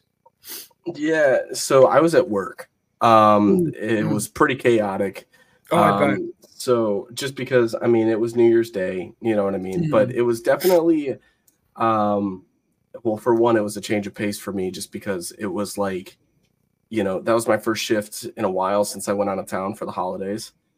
So, I mean, I'm trying to catch up with everything, but at the same exact time, I want to glance at all the TVs around me because I wanted to watch the game. And so when I watched Michigan, well, for one, before my shift started, just because, I'm a degenerate when it comes to this. So I definitely put a parlay together just because I was like, why not? And I had Blake Corum anytime touchdown and a Michigan win. And then I had a Texas win and then 2 anytime touchdown scores in the second half of the parlay. So that's where I went south. Yeah. But I was rooting for Michigan, and it felt weird. I told Caitlin, because she was there, I was like, this is very weird for me because I've never said, come on, Michigan, like, you got to finish this out, blah, blah. Like, never. Like, I'm always rooting against them. So it was a very weird feeling. But, dude, that Texas and Washington game, like, I just wish, I mean, for one, like, it felt out of hand, like you had said. But another thing is that, dude, like, they kind of clawed back just a little bit. That's what I'm saying. Where it was like, I thought that there was a chance that Texas could actually do it. On that last play of the game, if Ewers hits his wide receiver in the chest with the ball, instead of throwing it up high, I mean, I'm not kidding. It literally came to last play of the game, just like it did with Michigan. I mean, last play of the game, if something went different, we very well could have been seeing a Bama Texas championship. Right. It was very close, but I'm just happy that Bama lost. My rivalry with Bama is more intense than it is between, or no, it's probably about the same. I was going to say, don't Ohio State and Michigan.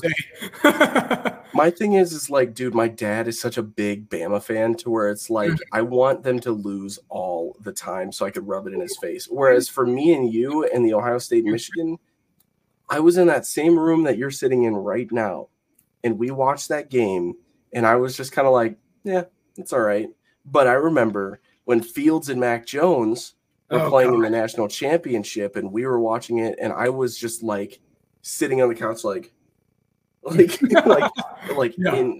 torn up. And you were sitting there like, oh, that's a Heisman winner. And then turns out that guy was actually your wide receiver. So, but I mean, it's all in good fun. My New Year's resolution for this year is to get more involved with college football. Because this is something that I've heard is sometimes even better than the NFL, and I want to get into it. So, we'll see. I mean, dude, I was able to get into wrestling again, so why wouldn't I be able to get into college football like I am, And even more So talk about college football recently, because it's become, hopefully we get to go again. But recently, we're talking about the combine and everything like that, and how cool it is to go and stuff like that. There's a pretty decent chance. What? Maybe Detroit in May or in April, late April. Yeah. Just throwing that out there for our listeners. But we might be gaining a little bit of a I don't know, like a road trip buddy. Caitlin is gaining a little bit of interest in it. She's actually been following a lot of Detroit college football Indy? Stuff. Indy for the scouting combine. Yeah. She was like, we're looking at the schedule and stuff like that, and she's like, I don't know, do you ever get bored at it? And I was like, well, I don't really like watching the linemen go, but like I kind of go for them. But I will say, when Mary came, Mary was bored out of her mind. But if you go for like the wide receiver, quarterback, and running back day, that's like perfect. I mean, we saw Stetson Bennett put on a freaking show last year. So I looked at the early like preliminary schedule, and it's defensive backs and tight ends on, I want to say it's Friday, and then you've got quarterbacks, wide receivers, and running backs on Saturday. And then it's I want to say offensive linemen and place kickers, I want to say, for Sunday, Sunday, and that's the last day. Whereas for Thursday, that's when the defensive linemen and linebackers go. So, so really I was telling her, I was like, I think that you'd really enjoy the middle 2 days, because that's huge. So, it'd be fun, but obviously we got to get tickets for it first, and it's hard enough to do that. So we'll see how that goes. But yeah, I don't know. I mean, I obviously want to get into it. I feel like I know a little bit more about all the prospects this year than I have in previous years. So, I'm very excited about it. So, we'll see where it goes. For all the new listeners who we hopefully just gained from Greg and Braggs and everyone who just popped on. I just referred to him as two different people. Obviously, he's the same person. The draft, huge thing. Personally in my life, the draft is huge. Ryan has been getting into it even more the last year and a half or so, which I absolutely love. It makes me so incredibly happy to see that you're getting into the draft. But yeah, for those again who are just new to the podcast, the draft is like absolutely my thing. Absolutely love it. And then I keep on saying Detroit and Indy. For those who are not familiar, the combine is held in Indy every year. Me, Ryan, and then our close friend Matt. If you guys go back and listen to a couple of podcasts, he appears in a couple of them. We go to the combine. We've gone to the combine the last 2 years. And then Detroit is where the draft is being held this year. But then just back onto this one so we can move on, because almost a 2-hour-long podcast. So with the results of the game the past Monday, like I said, it's going to be Michigan versus Washington. Michigan matches up very, very well against Washington. Going into it, the big concern of Texas versus Washington was I don't want to say how bad Texas secondary was, but Texas didn't have the best secondary, and that was the glaring issue with Texas. We saw them get exposed. Michigan absolutely doesn't have that issue. I would say outside of that final drive, I mean, Michigan did a fairly good job even holding Marvin Harrison Jr. to, one of his worst games outside of that final drive there. So Michigan secondary is real good. And in Michigan, I have no doubt is going to be able to run the ball down the throat of Washington. It's going to be really fun. Michigan matches up really well against it. It's going to be, again, a very, very fun game. I'm looking forward to watching it. And hopefully Michigan wins it all, guys. If Michigan wins it all, I could care less what happens with the Eagles. The Eagles could be bounced in the first round of the Bucks, and I wouldn't care at that point. I just wouldn't. Right. That's just how it is, guys. But yeah, that's my piece. Hopefully when we see each other next week, Ben's College Corner will be done for a little bit and be wrapped up. But hopefully we end it with me saying Michigan won it all. Yeah. Guys, I obviously, like we had said, this has been a longer podcast. So we normally play Weddle. I'm going to kind of nix that idea and say we will save that for next week. Yep. But next week's a special show. For those of you that don't know, obviously, yes, we have a guest on, Kyle Gagliardi. Very excited about that. But next week, Ben, I don't even know if you noticed this. We will be recording on literally the 2-year mark on the day of the creation of the Pigskin Project. Yep. So very excited about that. Just all I got to say is that if you guys are brand new, at least drop a follow, just because, I mean, this isn't just what we do here. This is, I mean, we talk and we take, I mean, we hit on a lot of takes. Ben, I don't know if you know this. I look back at our predictions. I had the Bears at 9-8. You had them at 8-9. You have the opportunity to be right this year. So, huge take on that. I know a lot of people that tuned in today were Bears fans, but you can find us on any of our socials above. But most of all, and I think I can speak for Ben for this, if you guys tuned in tonight, we just want to say thank you, because there was a lot more people than we were necessarily used to. And we just want to say thank you. And if you guys are listening afterwards, either on YouTube, on X/Twitter, on Spotify, et cetera, this is just huge. Thank you so much for that. And that's going to do it, unless Ben has anything else for us. 2 simple words for you guys. Go Blue. With that being said, guys, we want to thank Uppercuts Grooming in Northwest Indiana for helping us grow as a podcast, as well as Spotify for podcasters and Regional Radio Sports Network. Please follow us on all of our socials, as it helps us grow as a podcast more than any of you guys know. Thanks again for tuning into the Pigskin Project. And until next time, we will see you guys later.